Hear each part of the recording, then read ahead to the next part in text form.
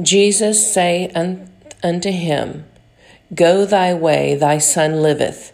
And the man believed the word that Jesus had spoken unto him, and he went his way. This is John 4, verse 50. And that word, the man believeth, they said this, after all, is faith.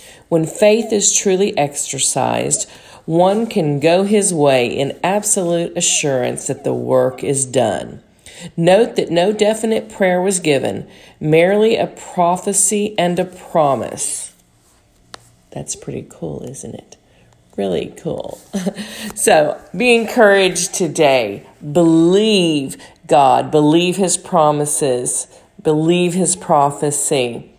That's faith after all. Have a blessed day. We'll catch you back tomorrow on the next Bold Truth Raw Faith podcast. Be sure and ring the bell and subscribe. Share us with your friends and family and come connect with us on all social media. Take care.